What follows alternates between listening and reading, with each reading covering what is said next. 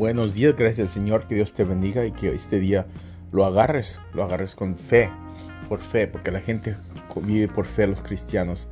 Sin fe es imposible agradar a Dios. El verso para animarte esta mañana es 1 Corintios 13:4. Dice, el amor es paciente, es bueno, amor no es celoso, ni se arroganta, ni orgulloso. Que Dios te bendiga. Te espero hoy a las 7 de la noche. Vamos a orar. La oración está creciendo. Más gente está viendo la oración. Necesitamos que orar por este país, por nosotros, nuestra gente y nuestro pueblo. Vente. Tienes que tu responsabilidad. Vente a orar por tu familia. No esperes que algo mal pase y luego te pongas a orar. Vente a orar por tu pueblo, tu gente, tu comunidad, tu trabajo, tu familia, todo eso. Vente. No te quedes en tu casa.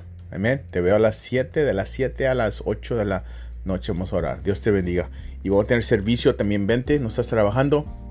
La noche, año nuevo, el jueves, de las 6 de la noche a las 12. Vamos a tener un poquito de comida, no mucho porque vamos a estar ayunando el otro día. Juegos y diferentes cosas vamos a estar haciendo. Ok. Lámparas, no sé, candlelight service y apple cider